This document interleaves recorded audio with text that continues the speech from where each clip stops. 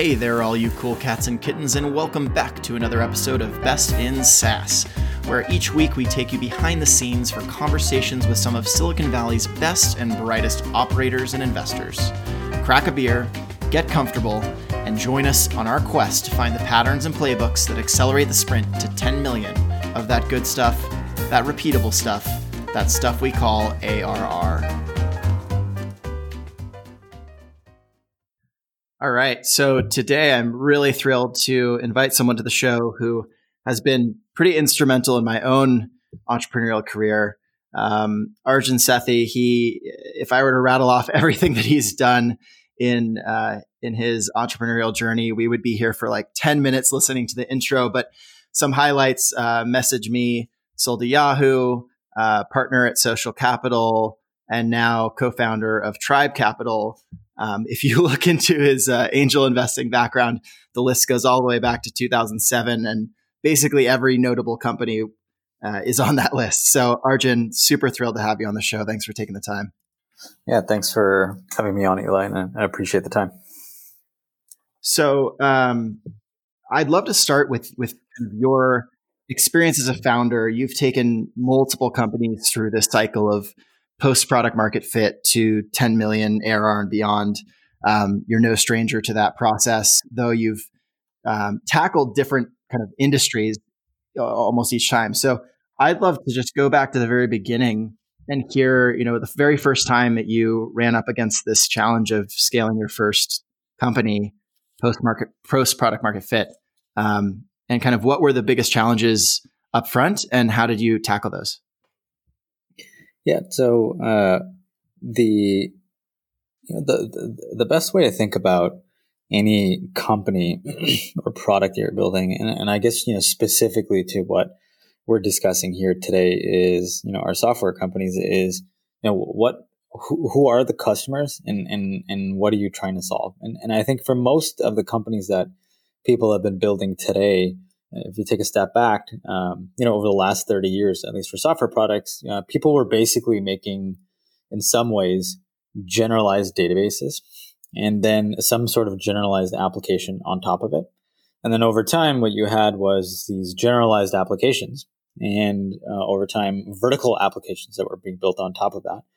And then if you cycle that through, was that people were starting to build verticalized databases for those verticalized applications, and then building on top of that. And so these types of cycles really matter over the last 30 years because the types of software companies that have been built, either core infrastructure or applications on top of that infrastructure, and then workflow application software on top of those applications, I think is really important to kind of understand where you fit in that ecosystem and who are your customers. So, at least for the purposes of this conversation, I can jump straight into a company that we had started. It wasn't my first company; it was probably the 10th or 11th sort of try, but it was a company called Lowell Apps. It was called Laughing Out Loud Applications. And exactly kind of what it sounds like is we had started building what I'd say applications that were viral in nature, short-term bursts of dopamine hits, if you want to call it that, that lived and survived on the Facebook the Facebook platform. And they were very viral. They grew very quickly, and in order for us to grow them and effectively measure how fast we were growing these products, we had to build our own data and analytics infrastructure from the ground up. Right? There wasn't really any cloud services or application services and analytics on top of it. We didn't have AWS. We didn't have a Redshift databases to be able to do like these really fancy queries.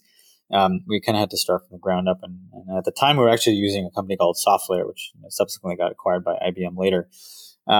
But the hard part of that time was that we were building products for consumers, and these consumers, if you remember or people remember, were we were building consumer gaming products, which is even has a even shorter half-life in some cases, where you are just testing and iterating and building as quickly as possible to just try to find out what your customers want, what they don't want. And if you find any glimpse of up and to the right metrics, you would just double down. And that could have been on a daily basis or a weekly basis. You would just try everything.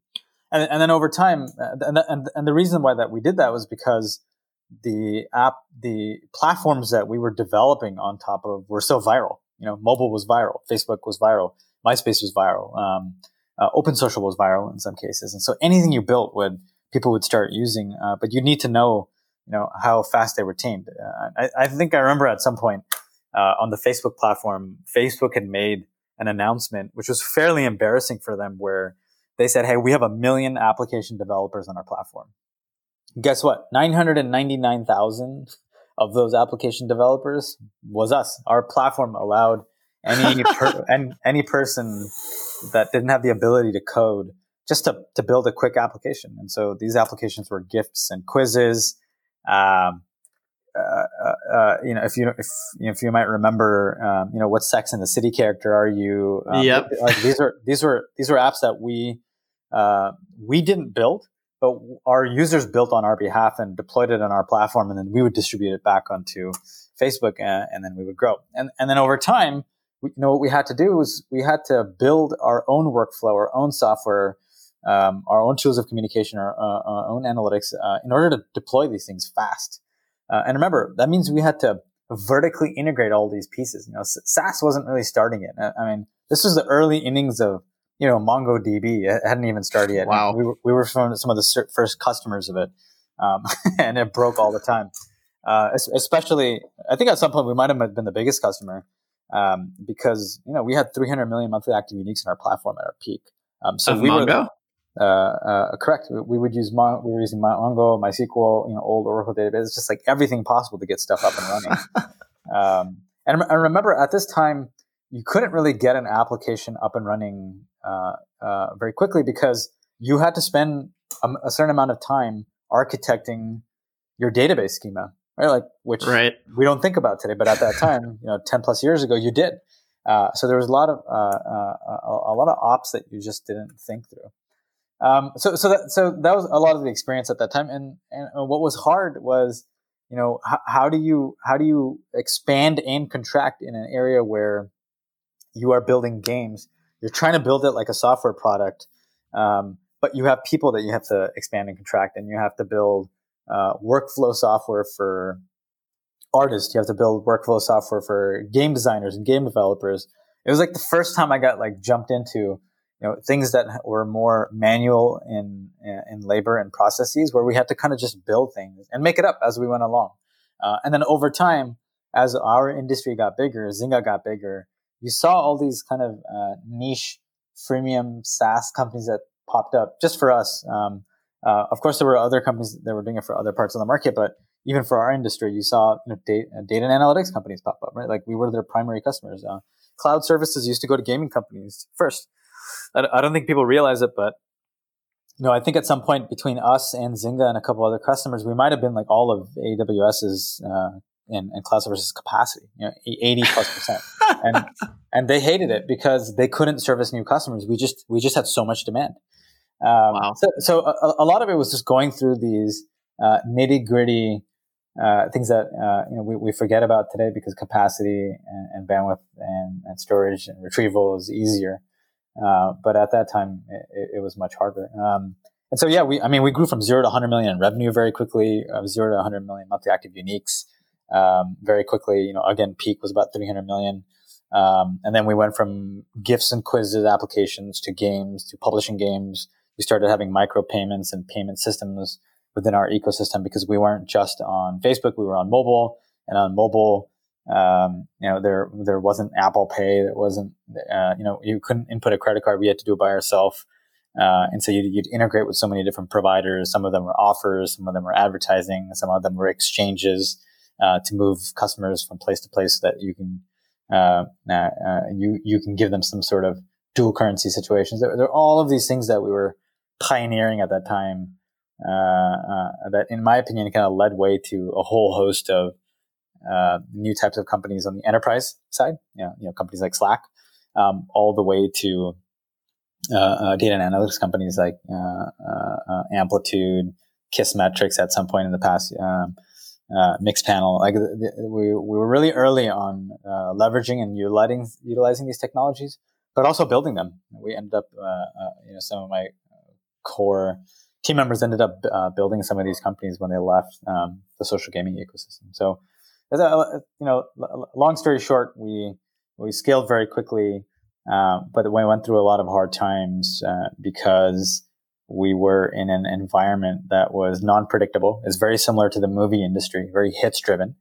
And we had to expand and contract. I think at our peak, we had almost 1,000 people in our orgs,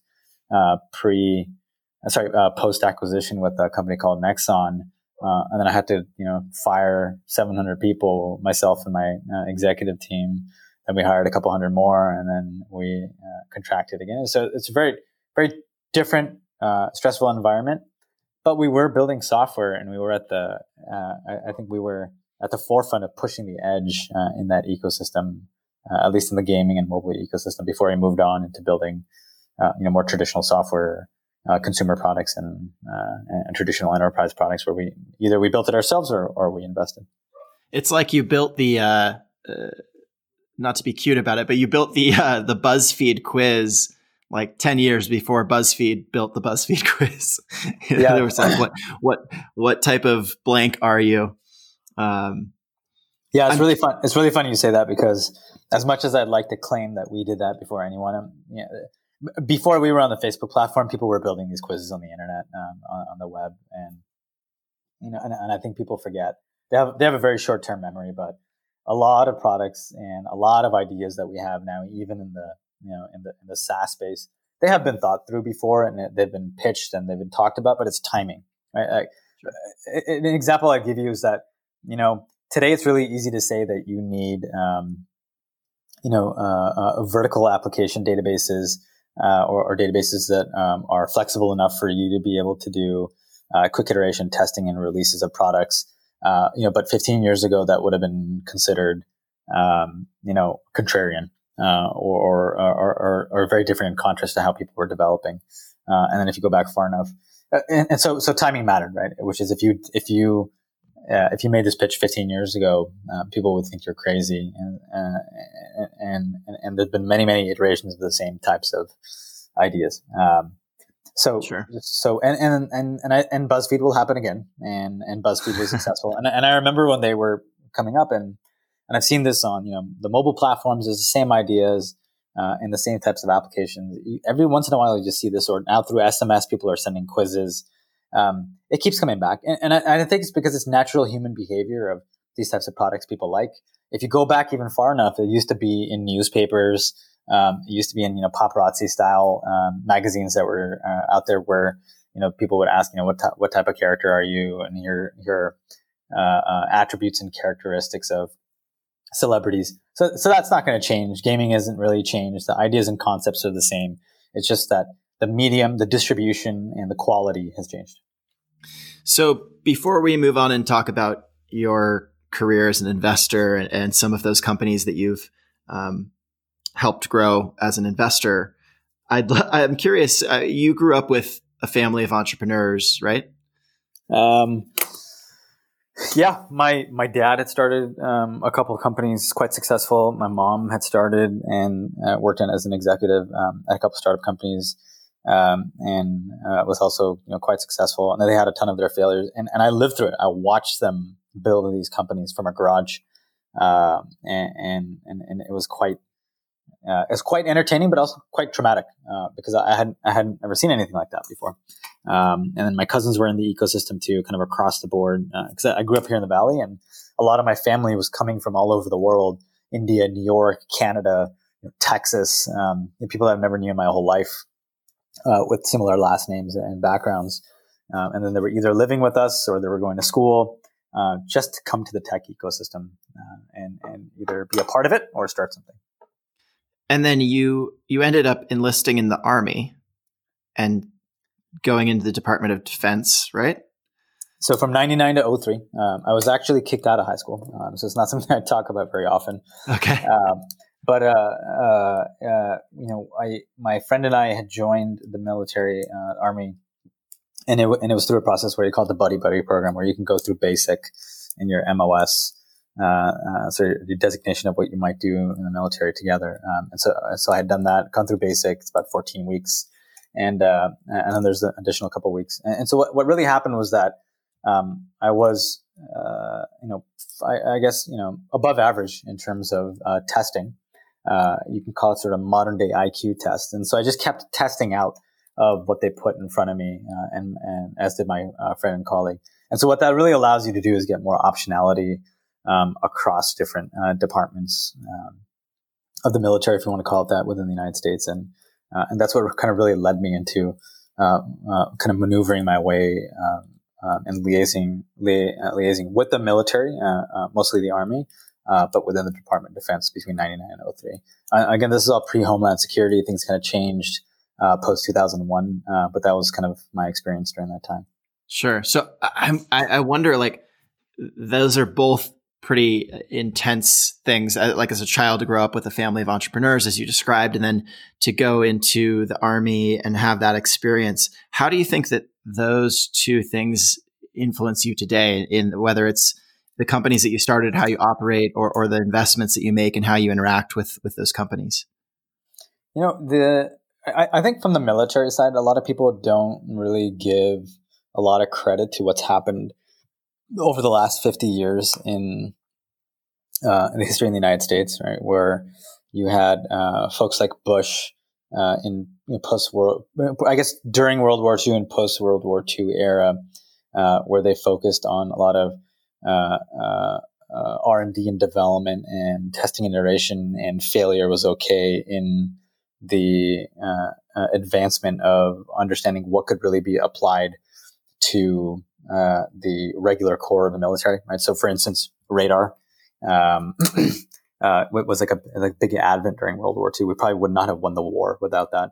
And so there's a lot of, I won't go into history, but there's a lot of, books about what had happened there and how did it get incorporated into, our defense budgets over time, post World War II as well, and how much investments we made into this, which ended up leading into, the modern day internet and kind of the beginnings of where the internet had started and where we are today. Like, it was all built off of if you want to call it the world of bits versus the world of atoms, as sort of Peter Thiel kind of defines that world. And I think what you learn is, the military is not too dissimilar to, corporate structure, with politics and just the way in which things are run, because this is how they have run for, if not tens, hundreds of years in some cases, around a certain structure and order. And then they have different departments. What I'd say, they take what they call loon shots, where they are investing into the future of what might be incorporated into the overall train station. And so, I think some of the best companies have taken parts of these concepts and iterated on it and created their own functional groups and departments, if you want to call it that. And they mimic a lot of, I would say, military style organizations. In some cases, like the East India Company was, I would say partly militaristic as well as a company, given that they were subsidized and backed by the British government. So I wouldn't say there's any, one or two lessons from there, except for just, if you look at any company around product, market, team, and distribution, what are the things that you do that are, keeping the trains running on time? And what are the things you do for scale, if you want to call it 0 to 1, from 1 to 5 to 5 to 10, in terms of a scale of a business? 0 to 1 is really about testing and iteration and trying to figure out how to make something work for your customer. And then 1 to 5 is like, I think I found something. Let's see how far I can take it.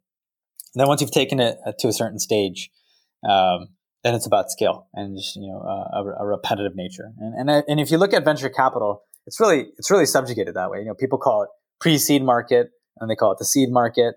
And if you just listen to those words, pre-seed and seed, from a gardening and farming perspective, it just means like you're trying to water something. Water means capital.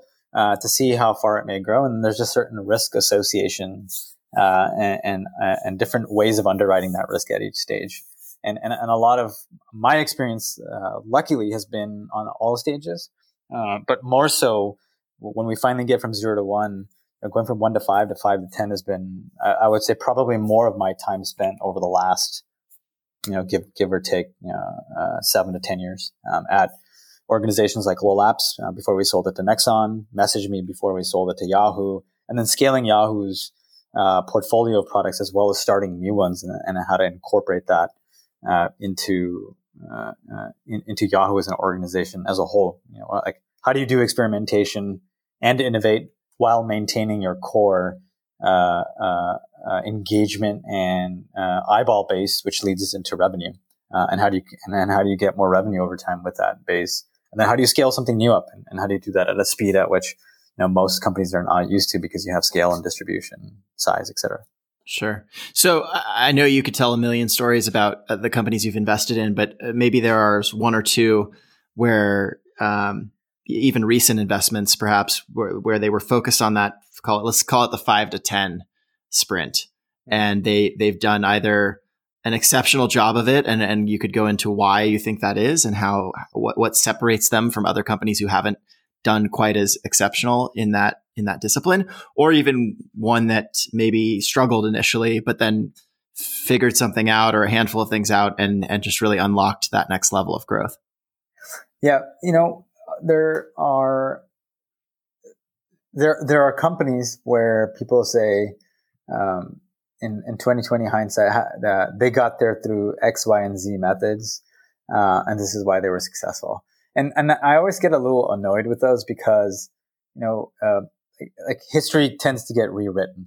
And so at Tribe as a firm, we use this term a lot internally, is that we look to recognize and amplify product market fit.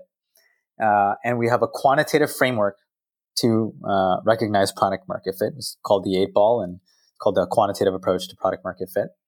And we utilize all of these frameworks to find N of 1 style opportunities. N of 1 being a company that is category defining, monopolistic in nature, and is not one of N companies. And what I mean by one of N companies is not like, a company that has, 5, 10, 15, 20 competitors. For a small amount of seed capital, everyone can kind of do the same thing, a la social gaming, which is where I came from, which is I'd call a one of N market, not an N of 1 market, where you have a ton of competitors and you're competing, and it becomes harder and harder over time. CAC goes up, et cetera. So the two companies, obviously, that we're much more well known for recently are companies like Slack and Carta, where we invested since the early stages of the company. In Slack's case, the Series A post pivot from a gaming company, and then for Carta, the Series C, but more like when the company went from I would actually even make the argument 1 to 5, and now they're at the 5 to 10 stage because they had changed their pricing, changed their product, changed their solutions, and it was kind of a restart in the way in which they think. And so we consider ourselves like the early anchors of that change and inflection point. I like going back to Slack because it helps inform where we come from and what our backgrounds are. So, my partners and myself come from social gaming, we come from Facebook, we come from mobile. And as I mentioned, the world over the last 10 to 15 years has been moving into cloud services, more data and analytics. Storage has gotten cheaper. Retrieval of that storage has gotten cheaper. Analysis of that data that is being stored has gotten faster, cheaper, better. And so where do you utilize your data science capabilities on these data sets that are so large? And how do you collect that data, and how do you do it in a way where you become smarter and smarter? Obviously, we've seen that in companies like Facebook, Google, Uber, Slack, et cetera, Zoom, and now you're seeing it in the enterprise software space, enterprise infrastructure space, where they are thinking about building their companies very akin and similar to consumer products and companies over the last 10 years, right? And I think that's a major shift in change in mentality. And when you are doing that, then what are the types of patterns you can start gleaning from it, whereas you weren't before? So to your question, what are the types of companies? We like Slack and Carta for this instance because these are some of the companies in these verticals that are changing the way you think about verticalized software and software for specific use cases. I always go back to generalized database. What is that? Oracle. Generalized applications on top of Oracle. What were those? HR systems, financial services. In some cases, Oracle built that themselves, but then you had other companies start. Workday is a generalized application based off of a generalized database. And then Viva, is a vertically integrated application on top of a vertical application like Salesforce. And I think people don't really get how that works, and why these things in the software ecosystem, across healthcare, education, finance, food, ag tech. The reason we talk about these things is saying, hey, software is going to proliferate or software is going to eat the world, is because this was traditionally done with pen and paper, or if they did move into any advanced state over the last 20 years and moved over to Excel, or a version of Excel online with rows and columns, and they thought of themselves as tech companies as they evolved. And most people, as investors, Wall Street, if you want to call it that as well, didn't think of these companies as tech, but now they are. All of these companies are spending an inordinate amount on IT, an inordinate amount of services to help support that IT. And that's like almost every company. And so I think like Slack and Carta, Carta being the financial services, Slack being on the workflow and communication, akin to email, are some of the first early innings of companies that we've seen. Right? Like Zoom is not a new concept either. And they, you had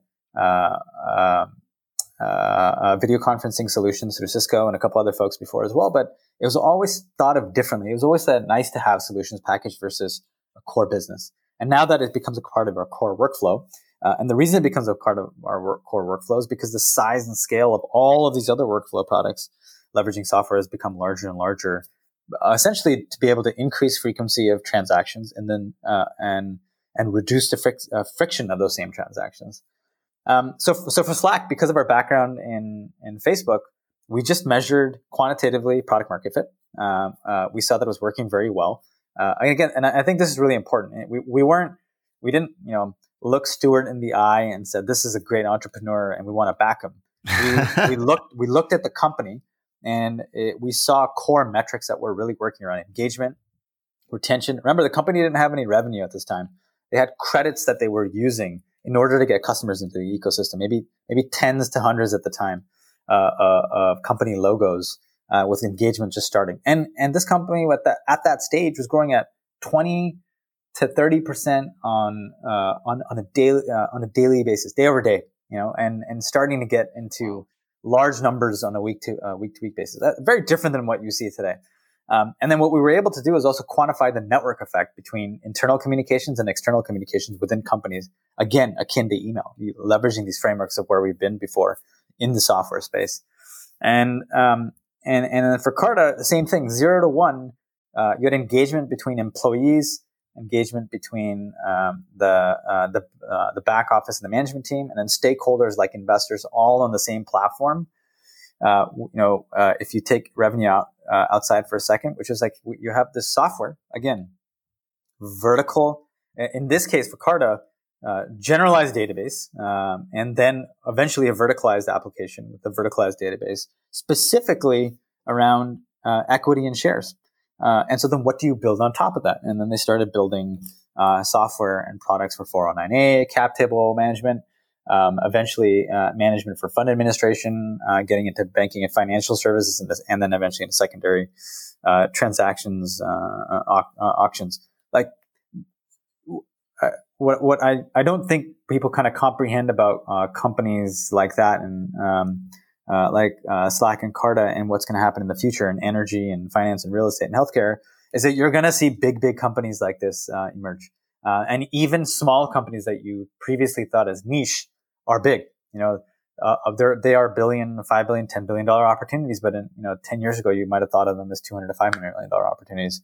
It's just much larger today because you can go worldwide You can access a larger set of customers. They are used to purchasing now in this type of pattern, and then also used to finding services that buy in this pattern. And I think what most people don't realize is that it's really hard to find the timing of the types of companies that will work, and it's really hard to figure out regulatory wise where you can build, and then the businesses that are unregulated, which are mostly where you see most of the competitive markets, where the opportunity lies. Right, like you yourself have been there, and we have been there as well. Is what really happens, and what do you have to go through in order to build these companies? And I think the big opportunities, in my opinion, for the folks that are working really hard in these industries are the ones that are actually regulated. As they become slowly deregulated over time, the timing is really important of which ones have become less and less regulated, so that you can start building some of these workflows for places like healthcare and education. And you've seen some early innings there, because people talk about the fintech SaaS wave over the last 7 years. Again, early innings of what we think it might be over the next 20, 25 years. Sure. One of the things I really admire about you, Arjun, is the way that you can look at what I think for most of us seems like a muddy, like just so many different elements, the landscape out there, and how much is changing going on. And you're just able to see it so clearly and make it more quantifiable. It's always a pleasure to chat with you about this stuff, and you make it sound so calm and straightforward, even though I know it is not that way. So yeah,